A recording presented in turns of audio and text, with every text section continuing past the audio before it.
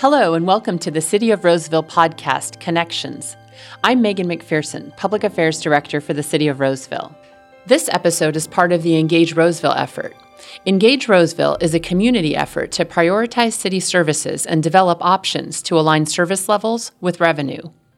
Similar to most cities in California, Roseville is facing budget gaps in coming years due to flattening revenues and increasing costs. Roseville is being proactive about asking for community input to prioritize the services it provides to the community. We're focusing on the following 5 general fund departments: Public Works, Police, Fire, Parks, Recreation and Libraries, and Development Services. And this episode focuses on Parks, Recreation and Libraries. Roseville's Park, Recreation and Libraries Department is often referred to as our community's quality of life department. With me today is Parks, Recreation and Libraries Director Dion Louthan. He's here to discuss the services the department provides in our community. We'll also talk about how these services are funded and which of those services are discretionary.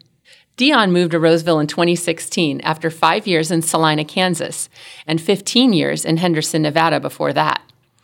In his career, Dion's overseen $100 million of development, including 50 parks and many public-private partnerships. He served as a board member of the National Youth Sports Alliance and holds a professional certification in the field of parks and recreation. Dion oversees the day-to-day operations of all divisions of the Parks, Recreation and Libraries Department. Welcome, Dion. You moved here 2 years ago from Kansas, and what attracted you to Roseville? I think the thing that stood out to us the most was just how dynamic and vibrant the community is. When you looked at all the different elements that go into quality of life that you mentioned earlier, you talk about great public safety, you talk about great roadways, you talk about great education, you talk about the great parks, recreation, and libraries amenities. You add all those up, and it's just a fantastic place to raise your family and be a part of, and we were very excited to have the opportunity to move here. And the weather can't be beat. You talk about that a little bit, and it's funny because I think one thing that stuck out too is the residents here and the sense of community that they do have. I know when going through the interview process and some of that, it was very apparent how much folks cared about their community and the pride that they had in their community. And that spoke a lot to me at the time. It didn't hurt my feelings either that I could retire my snow shovel and not have to use that anymore, as it doesn't dump the white stuff here. I bet. That's a good feeling for many people who move here. You're often called the Quality of Life Department, and your department has responsibilities for a range of services far beyond what its name implies. What kinds of services does Roseville Parks, Recreation, and Libraries provide? Well, and I think when you look at our mission, vision, and values, all of those things relate to quality of life. So that's really what we're about, is trying to create experiences. I look back to my own childhood and fondly remember a lot of times my mom taking me to the park, getting on the swing set every Sunday and enjoying that. But the point being is that I remember that. We're trying to create experiences for our community members and folks to remember as well. So that's what we do. When you talk about what we offer, we have parks ranging from large regional parks to smaller pocket parks and everything in between. We have recreation facilities. We offer a variety of programs and events as part of those. We have our 3 libraries and the different literacy options and opportunities that they provide, as well as our Mighty Museum and Historic Sites. So we have a wide range of facilities, programs, and events throughout all of our facilities in the city. What is the Parks, Recreation, and Library Department's annual budget? Well, our overall budget is $45 million. However, 2/3 of that is made up of restricted funds. Now, what do I mean by restricted funds? They have a specified use. Examples of that would be our golf course and adventure club, for instance. All the dollars that are generated from those have to go back to pay for that service. They operate like a small business. If you were to get a specific gift card, as an example, you would have to use the gift card that you receive at the location that it was purchased from or purchased for. Our funds operate in a similar capacity in that they are limited in what they can do or what they can provide services for or what they can purchase. All of those are predefined. What portion of the Parks, Recreation, and Library Department's budget is discretionary, meaning that you have the ability to make the determination with council guidance as to where those dollars go, as opposed to the restricted funds we just talked about? That portion of our budget is roughly $15.5 million. So those are the ones that are discretionary that we are able to prioritize highest and best use and leverage those dollars in the most efficient way. What kinds of services are funded with those discretionary dollars?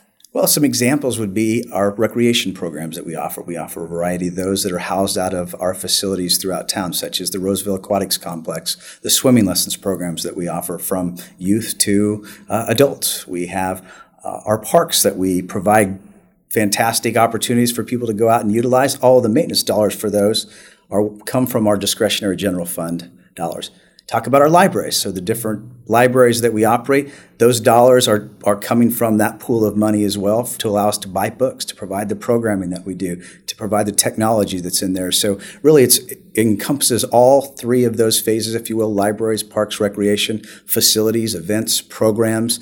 It's a wide variety of things within that we operate and do, and try to prioritize those to give folks what they want and what they enjoy. Another example would be the MyDo Museum, and folks might remember that or know that from all the field trips that occur there as part of the third and fourth grade curriculum that the schools offer. So again, a very unique facility that provides a lot of opportunities for folks to experience 10,000-year-old petroglyphs and many, many other different unique sites. Can you describe some of the options of discretionary services that could be considered for budget cuts in the Parks, Recreation, and Library Department, and what the impact of some of those cuts would be? Sure. Might start with the parks that we maintain. And a lot of the stuff that we do there is frequency driven or frequency based. How often will we mow the grass? How often will we pick up the trash? How often will we apply fertilizer?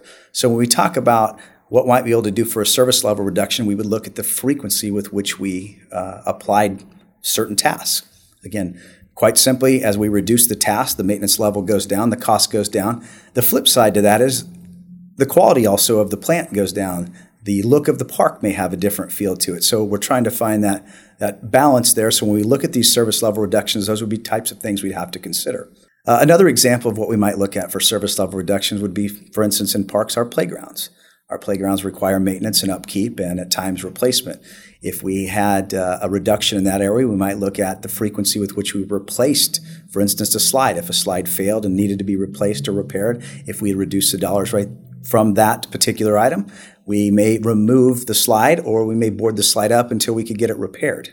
So we would look at those, and it might be how quickly we could respond to some of those types of things or some of those maintenance aspects on a playground. So using that example, we always look at all of our playgrounds in totality to try to, and we have a playground replacement program, but there's always repairs that need to be made. Speaking of recreation, what we offer there is a variety of programs, a variety of events. So we could look at all of those and determine which ones are most valuable to the community, and those that we might be able to eliminate or remove or offer in a different way. That would be an opportunity to reduce services.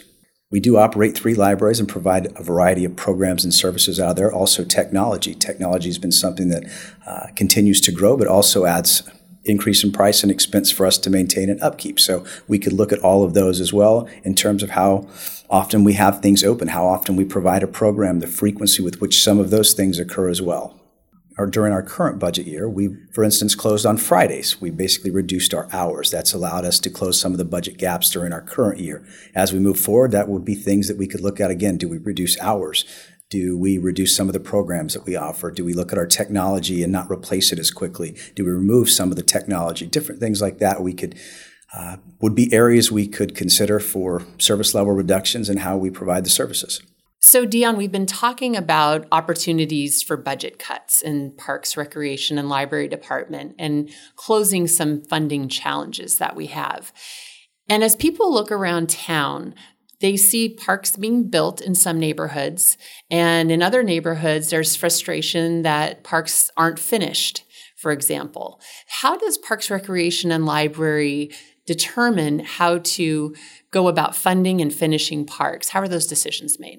That's a great question, Megan. And first, I would start with what I will call our general fund supported parks, or the parks that would need to be built and require general fund dollars for the maintenance. And we have several of those within our system right now. And it sounds like that's the distinguishing point, is where the funding comes from. That absolutely is correct. We look at the funding source for the maintenance, and that's really what's driving us now. There's been a conscious choice to not build any additional parks that require general fund dollars for maintenance. Folks may think that, well, Dion, I see parks being built in other areas. That's absolutely right. Those have dedicated funding sources to cover the maintenance and do not impact the general fund. So that's really the distinguishing factor that we would look at right now as to, do we build a park or do we not build a park? If it has an impact on the general fund is not in a spot or a position right now to be able to handle that extra pressure. So we've consciously said we're not going to do that. However, where we have a dedicated funding source, those would be the parks we would look at to potentially build. And those dedicated funding sources come from assessments in districts that those residents near the park pay for. Is that correct? That's correct. They're special assessment districts, and within those, the neighbors, if you will, that make that up, they determine what they want as authorized services. And in some of those, they have park maintenance as an authorized service. So when that's the case, that gives us the ability to go in and build a park and then utilize that funding source to pay for the maintenance. Two parks that we get a lot of questions about are Harry Crabb Park and Central Park. They're citywide parks that there is enough funding collected to pay for the next phase of the park, yet the next phase hasn't been started yet. And it's causing a lot of frustration in certain areas. And so can you talk about why that hasn't been done yet? Certainly. Both of those parks that you mentioned, roughly 7 acres in each park has been developed. They're 20-acre parcels each. So those were completed a while ago on the first phase. So we do have the dollars available to build the next phase of the park, but you're absolutely right. The difference is the funding source for maintenance. It requires the general fund to contribute the maintenance costs or the maintenance expenses to be borne by the general fund. So we've consciously made a decision not to build any more of those parks or develop any more of the acreage in those parks until we can identify a funding source for maintenance. As we're looking at budget cuts, the last thing we want to do is be adding new pressures to the general fund.